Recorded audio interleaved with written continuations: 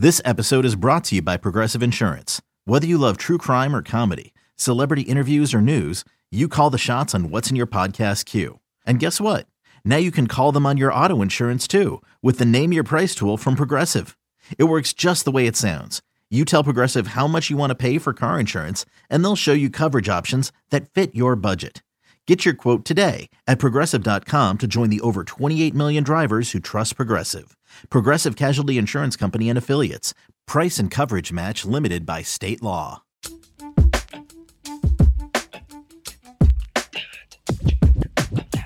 Welcome to Tigers in 20, a Go Tigers 247 audio podcast, your one-stop shop for all things University of Memphis Tigers athletics. Here are your hosts, the founder of Go Tigers 247, Brooks Hansen, and lead writer for Go Tigers 247, Christian Fowler.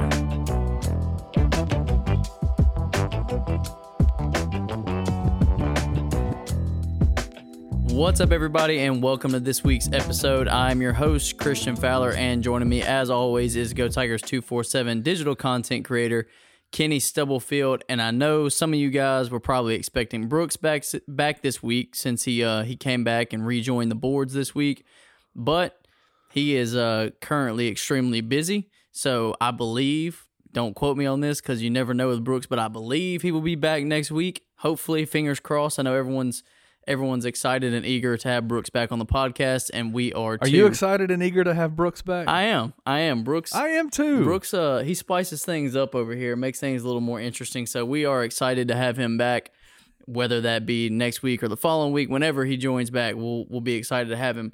But Kenny, let's start quickly with the breaking news of the day. So we are recording this on Tuesday afternoon. So if you paid any attention on Tuesday and don't live under a rock, you saw that 4-star Jordan Nesbitt has officially enrolled and has began taking classes at the University of Memphis, eligible to practice, eligible to play. What does that mean? Who knows at this point? We don't know what exactly it's going to look like, but he is on campus. Kenny and I are not going to go in depth on this because we have a whole separate podcast dedicated to this that we recorded a couple weeks back. So if you want to hear anything on Jordan, whether that be his interview, because we did an interview with him talking about his decision to enroll at Memphis, or Kenny and I's breakdown on what it means for the team and what it means for Jordan, then you can go check out that podcast because it's already recorded and released. So we're not going to spend too much time on that right now. Yeah, you can take a pause and click down to the next episode, and literally that's the podcast that just dropped this morning. And I think, obviously your conversation with Jordan was super enlightening. I think it's, clearly why he's coming, why he decided to do this, enrolling early. And then, I think a lot of questions have been asked just in the last couple of hours about, what this means for the team.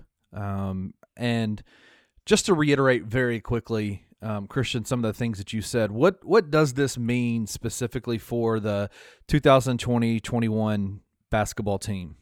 I think it means at the bare minimum that they get an extreme competitor in the locker room, a guy that can eventually be a major leader for this team. So like I said, and I said this in the podcast, so if you listen to that, you'll hear it. It may not be a major short-term impact, but it will be a major long-term impact. So that's all I'm going to say on that. I don't want to give too much away. Like I said, if you want to hear our thoughts or Jordan's thoughts on his early enrollment, you can go check out that podcast. And with that being said, we're going to go ahead and dig into some Memphis basketball.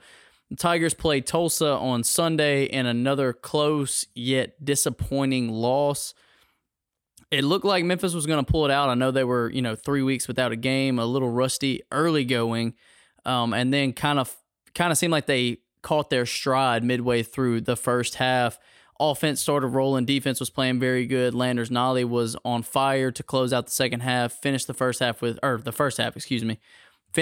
half with 13 points, and Memphis had a 7-point lead?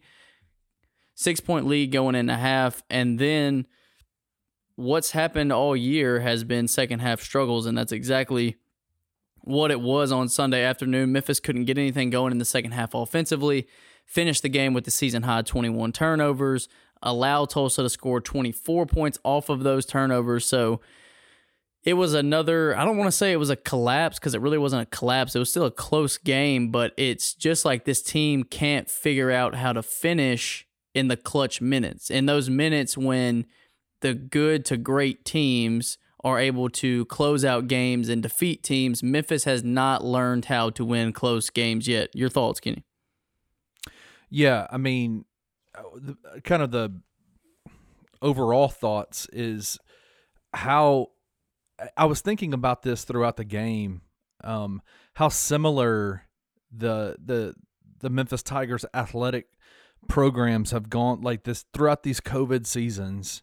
I mean, you look at the football team and they went on a 3 or 4 week hiatus. Was it 29 days without being able to practice or play games?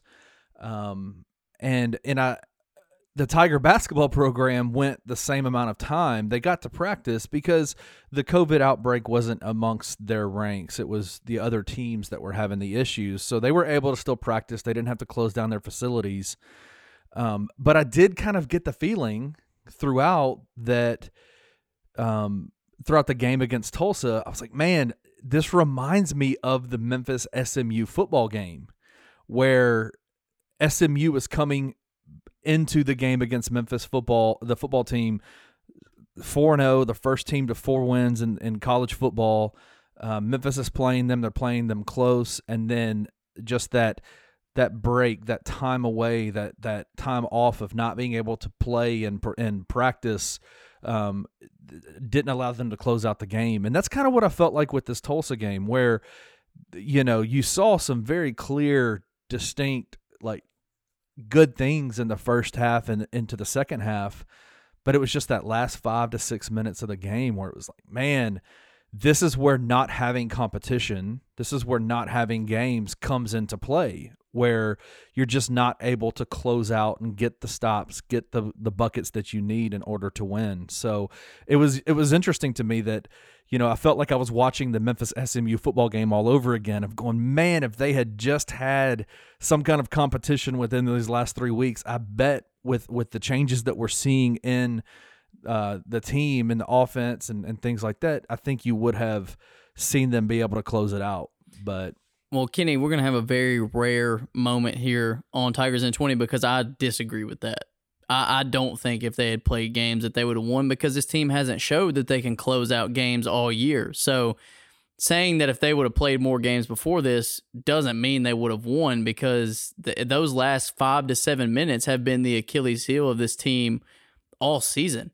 All season, if it's been close late minutes, more than likely Memphis is not going to pull it out. And it's because in those game-winning minutes, they make very critical mistakes that allow the other team to, A, either get back in the game, hence Tulsa both times Memphis had a lead late in the game, or B, run away with the game, which we've seen happen on other occasions. So this was very, very similar to the first Tulsa game. Memphis had a lead at the end.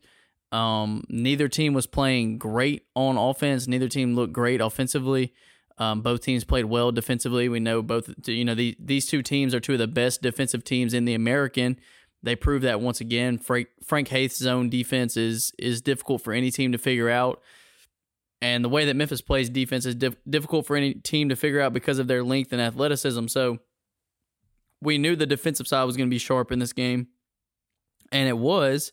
It just ended up that Tulsa's was better at the end of the game once again, which is exactly what happened last time. You had the swing in momentum in the first game between Memphis and Tulsa when Landers Nolley gets the technical foul, and then Tulsa ran away with it and ended up winning by 7. So a very similar situation in this game. Memphis had some costly mistakes, turned the ball over, allowed Tulsa to stay in the game, come back into the game, and then ultimately get away with the win. So it is a little bit disappointing, a little bit frustrating.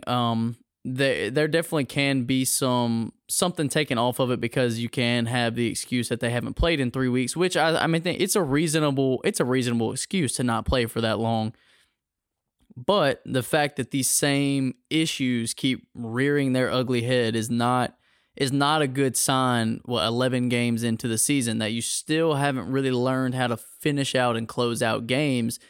And the deeper we get into this season, it just looks like a copy and paste of last season to me. It looks Absolutely. like the same problems, the same issues. Having difficulty scoring, having difficulty closing out games, having issues with turnovers.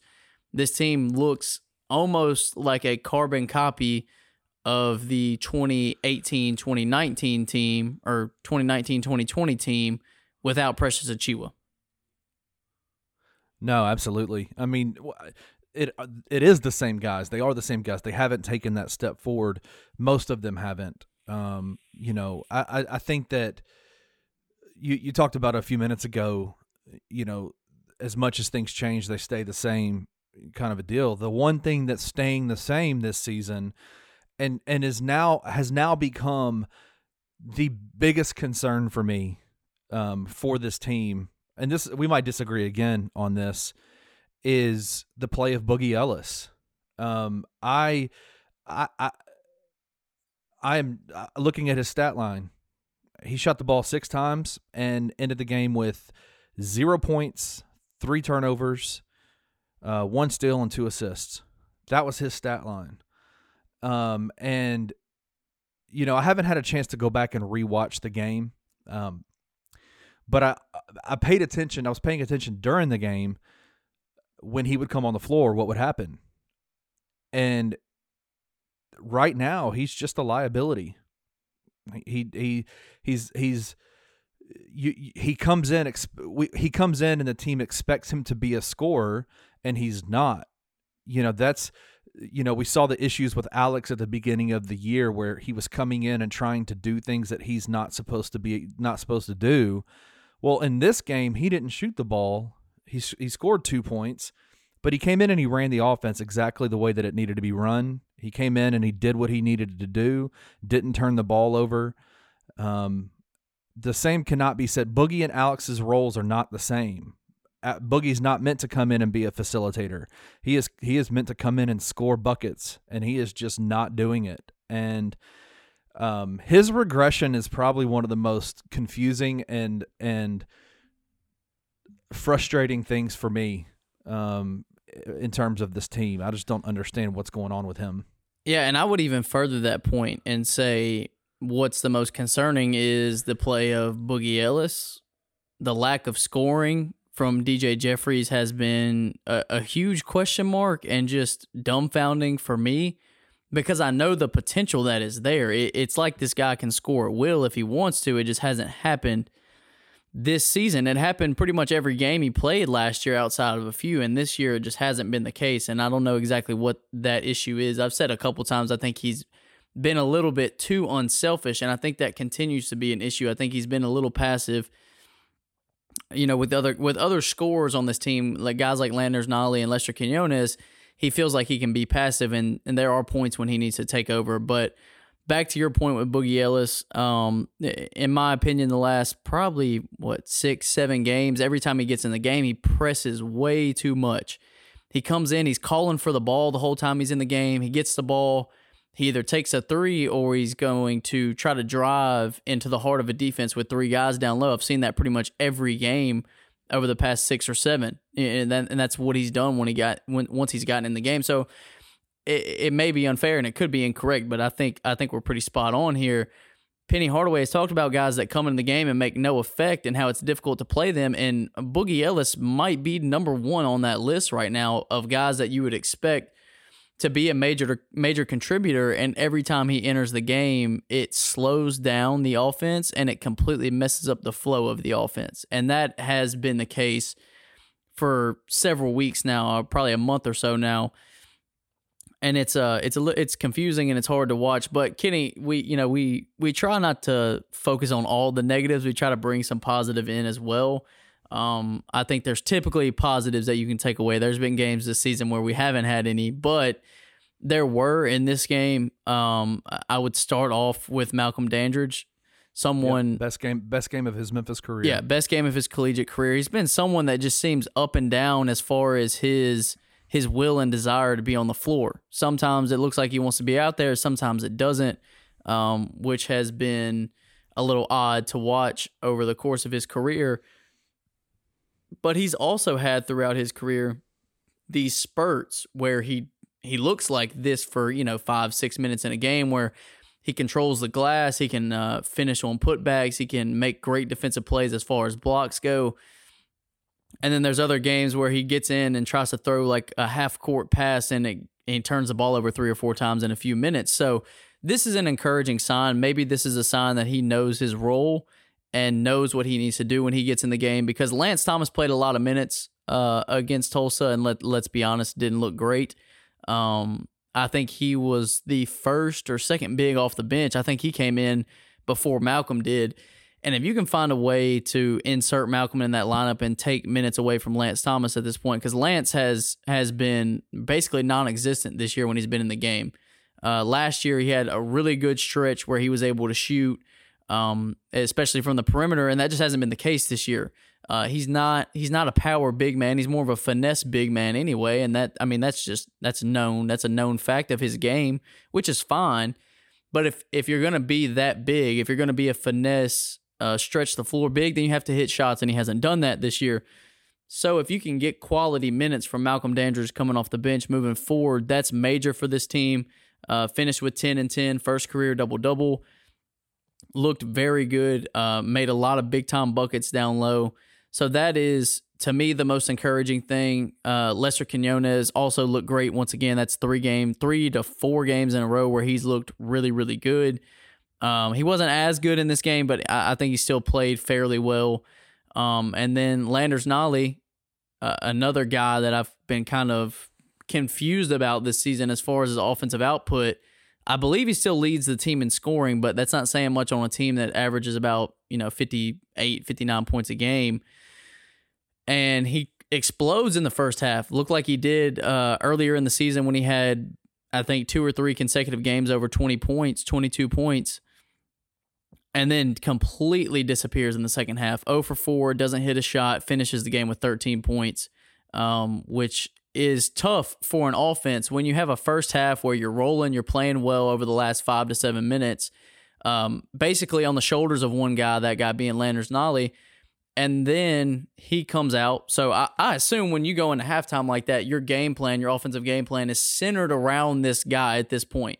He's the guy that's hitting shots, he's getting buckets, and then you come back out and he's not hitting shots or getting buckets, and that halters the offense. So I guess you give like a split grade for Landers Nolley because he was incredible in the first half and non-existent in the second half.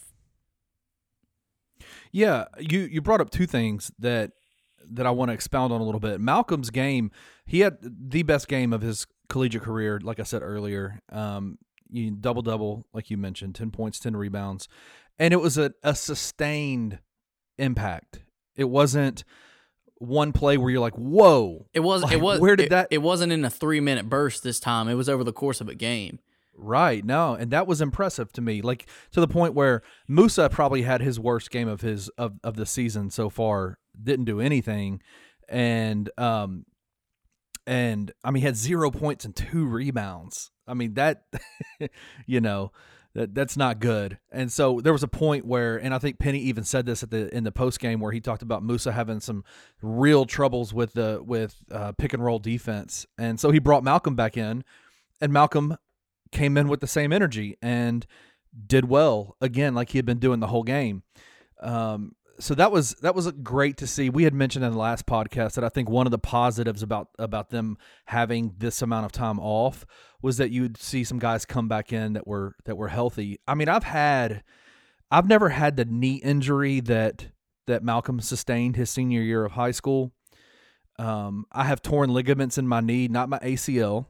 I've torn ligaments in my knee playing basketball, and remember coming back from a ligament damage and having that tendonitis in the same knee. And it is one of the most frustrating pains to feel, because it feels like tendonitis makes your knee feel like it's the tendons are still ripping, right? Like, and so I get it. Like, there's a level of like kind of hesitancy and, man, how hard can I push? Those kinds of things. And so I really wondered if, these 3 weeks off from Malcolm specifically was going to allow his knees a chance to really heal up, get some more therapy, get some more rehab, and just get more comfortable. And you saw that in this game. I think you saw him, being able to sustain a level of energy and effectiveness that we haven't seen out of him more than a couple of times throughout his 2 years he's been at Memphis. So I was happy to see him play so well. There was something that he said. He was a part of the post-game media availability, and there's something he said that I think speaks to the point about Landers Nolley that I wanted to bring up. He was asked a question about the offense, the new offense, which I think is going to be a question moving forward that everybody's going to be asking every single time. How do you feel about the new offense? And his response was that he liked it because, and I wrote it down because I wanted to make sure I remembered it. This is not a quote from Malcolm. This is kind of a summary of what he said. He said, I like the new offense because it isn't designed for one player, more shots for everybody. Something to that degree. He said there's more shots for everybody, that it's not designed for one specific player. And I know that can be a positive thing, but I also think that at times that can be a negative, because you look at the first half with Landers Nolley. Landers was getting buckets everywhere. He was shooting well. He was driving to the basket, offensive rebound baskets, things like that. And then he comes out in the second half, and it was clear to me that the offense is not designed specifically to keep the guys that are hot, the guys that are playing well. This offense is not designed to make sure that they're the ones that are getting the shots. And so while, yes, I think it's great that a lot of players are getting shots, I also think that one of the things that is necessary, especially in the college game, is when you have a player that's producing, figuring out a way to make sure that guy is getting the majority of the shots, that every time down the floor he's touching the ball, every time he's being put in the positions to score. And that's confusing to me in the second half, is that it definitely felt like that Landers was able to kind of get back into the shadows a little bit, fall back a little bit, because the offense wasn't being run specifically to get him open shots. And, I think it's pretty clear at this point, there's just a few guys on the team that can get buckets every time they touch the ball, they can get a bucket, I don't think there's any.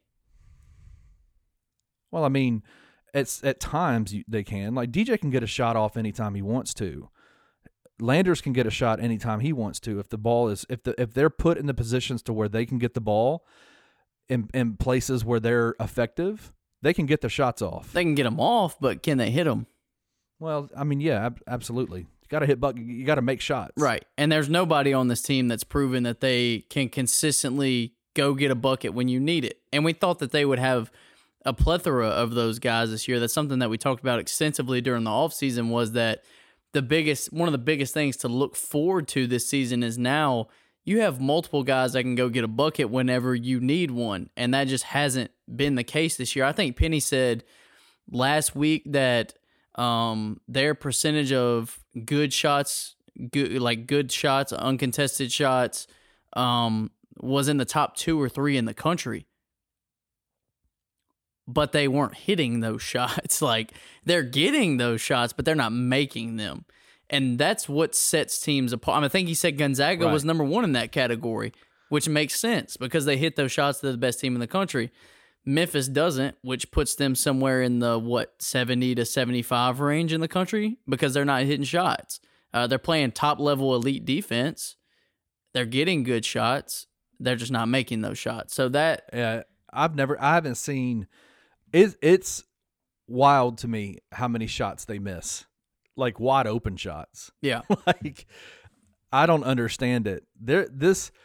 No matter what offense they've run this year, they've gotten open shots. It's not like they've been all contested. There are times where there are some shot jackers that will try to take contested shots that aren't good shots. But the majority of the time, the ball is. That's one thing that I would say about this team is that they seem to be a pretty unselfish team. They don't mind passing the ball from a good shot to a better shot. It's just that the guys who are getting it in the better positions just aren't making the shots. Yeah, you know, yeah. Completely agree, and it's very, very strange to watch a team get really good shots and make extra passes the majority of the time, and you still can't hit them. So it's weird. It's not something that I don't think anyone in college basketball is accustomed to seeing. But Kenny, let's move on real quick. We're going to try to wrap this one up pretty quickly. Not something we do very often, but we are pretty strapped for content right now. So let's take a look forward to Thursday's game against Wichita State.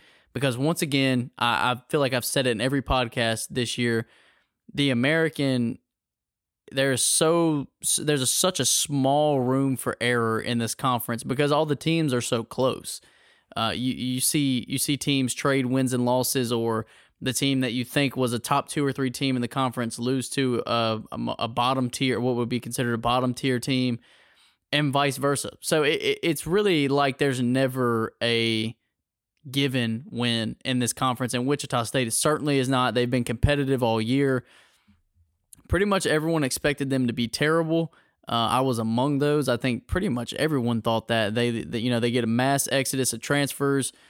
Greg Marshall gets fired, so it didn't look great for Wichita State, but they've been relatively competitive and in games this year, and it feels like since Penny has been at Memphis that Wichita State has been one of those games that's always back and forth. It's always a close, scrappy defensive game, and I don't expect anything less. I don't expect anything less on Thursday. So let's take a look at this right now. Wichita State currently sits at second in the American, 4-1 in conference, 8-3 overall.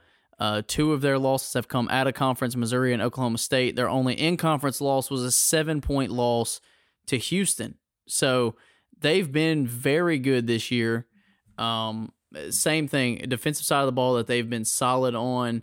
And they found a way to win those close games that we talked about Memphis has had trouble doing. So I think that's what we're going to come down to again this year. I think it's going to be a close game. I don't think this is going to be one either team runs away with. And it's one that Memphis needs to find a way to win. Like if we talk about what we want to see moving forward, to me, the top thing is finding a way to finish out games. And what better way to show that you're capable of doing that than beating what is right now the second best team or the second highest ranked team in the conference. Now, easier said than done. I completely understand that. And what have we seen from this team that says that they can close out a game? But if you're going to flip the script in any way and bring any positives about this year, because there's no one's talking NCAA tournament anymore. They haven't for a while. It's pretty much inconceivable at this point unless you win the conference tournament, which same thing. I don't think anyone sees Memphis winning the conference tournament.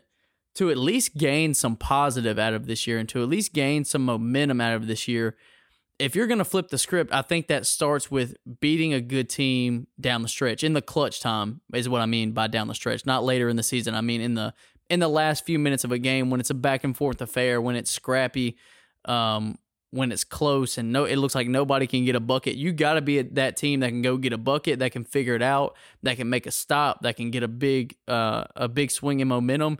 You've got to find a way to win games. So I know this season hasn't been what anyone planned or what anyone expected, but if you're going to make it salvageable, if you're going to make this season watchable, because to a lot of fans right now, this team isn't watchable. Let's just call it what it is. You see a lot of frustration right now. So if you're going to make it salvageable, you have to figure out a way to win games down the stretch. And like I said, a great way to start that would be against a team that has been surprisingly successful this year. But Wichita State's not going to lay down for anybody. They're always a really good team. I know it's not Greg Marshall at the helm anymore, but they're still very well coached, and they've got guys that are going to come to play on every given night. Yeah, I mean, I really don't even know how to break this game down. Like, I'll just be 100% transparent. I haven't seen Wichita State play this year, so I don't know exactly what they bring to the table. I mean, I'm looking at their stats, and they're a high-scoring team. They beat the brakes off Tulsa a few weeks ago. Like, I mean, they not even a few weeks ago, less than a week ago. But it's difficult because we don't know which Memphis team is going to show up. So, we don't know what to expect. I mean, I guess we kind of do know what to expect. We've seen it all year, but seeing some positives. But then, like you said, Christian, can they finish out a game? And so in the like that's all we're wanting right now is just to see them finish out a game well. Close a team out, get a team down by double-digit points, and then bring it up to 20 instead of letting them come back. Those are the things that I think we could take a look at and go, okay, there's some growth there. If they're able to do that in this game against Wichita State, we say, okay, there's some growth there, and that's all. I think right now those are the positives that we can take away. Is just let's see some growth.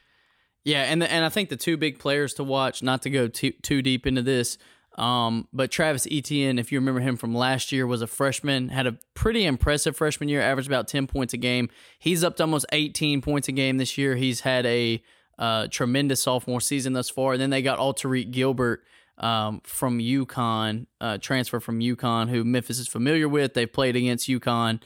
And he hasn't lit up the scoreboard necessarily, averaging under 10 points a game, but he's their point guard, averaging nearly four assists per contest. Two guys in that backcourt that can make a difference. And I believe last year Travis Etienne had some pretty high flying stats against Memphis. I know he can play above the rim for a guard. So those are the two guys you really got to watch.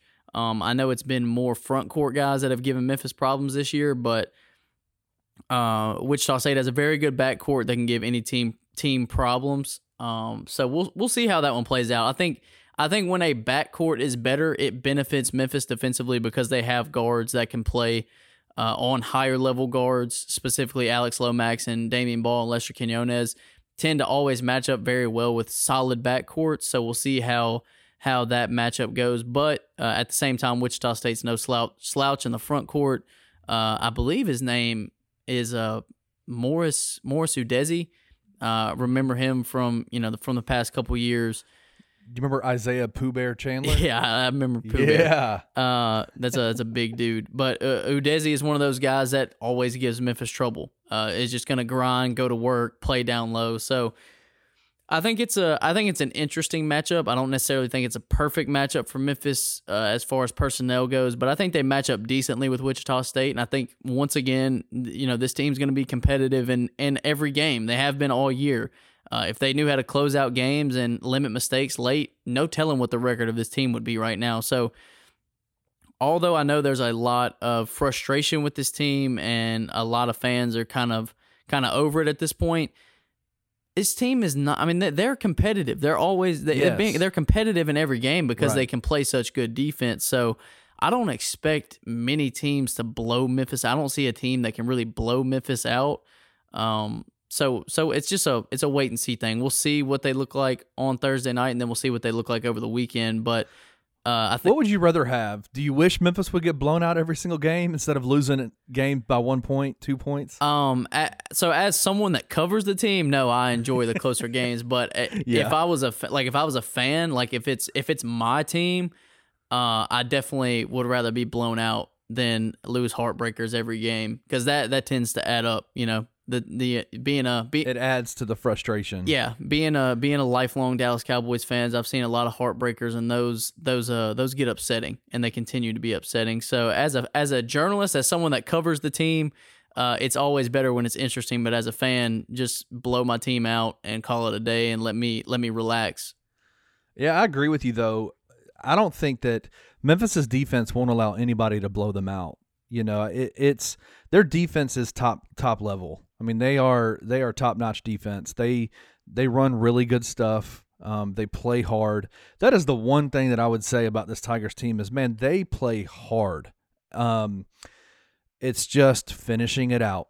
Man, that's what we have to see. I think that's the next step is just finishing it out, finishing free throws, hitting the free throws that you get.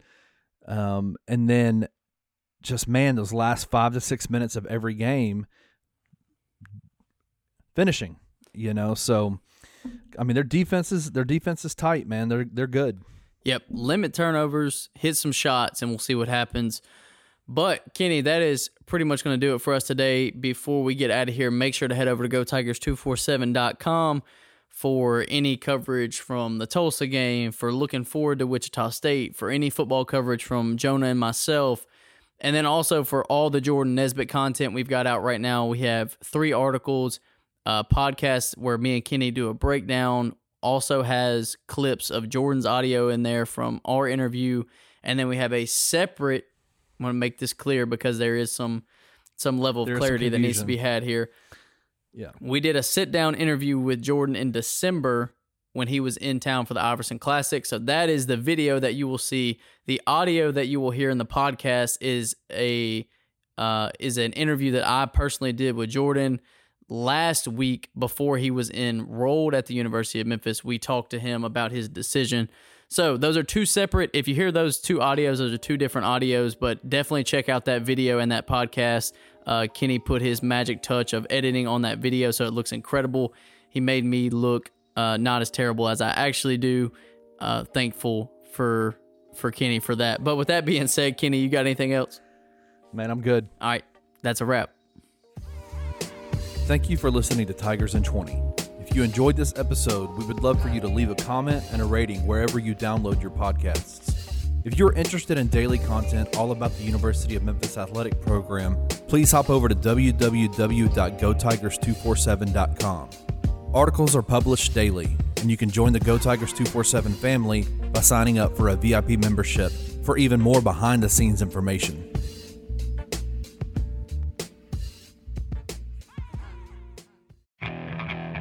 Okay, picture this. It's Friday afternoon when a thought hits you. I can waste another weekend doing the same old whatever, or I can conquer it. I can hop into my all-new Hyundai Santa Fe and hit the road. Any road. The steeper, the better. Because my all-new Santa Fe is available with H-Track all-wheel drive, so I can hit the trail without a worry in the world. Heck, with 3 rows and best-in-class rear cargo space, I can pack the whole family in with all our gear.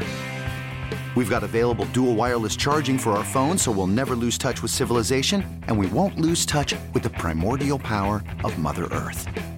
So which is it? Waste the weekend or do something a little more epic? And conquer it in the all-new Hyundai Santa Fe. Visit HyundaiUSA.com or call 562-314-4603 for more details. Hyundai, there's joy in every journey.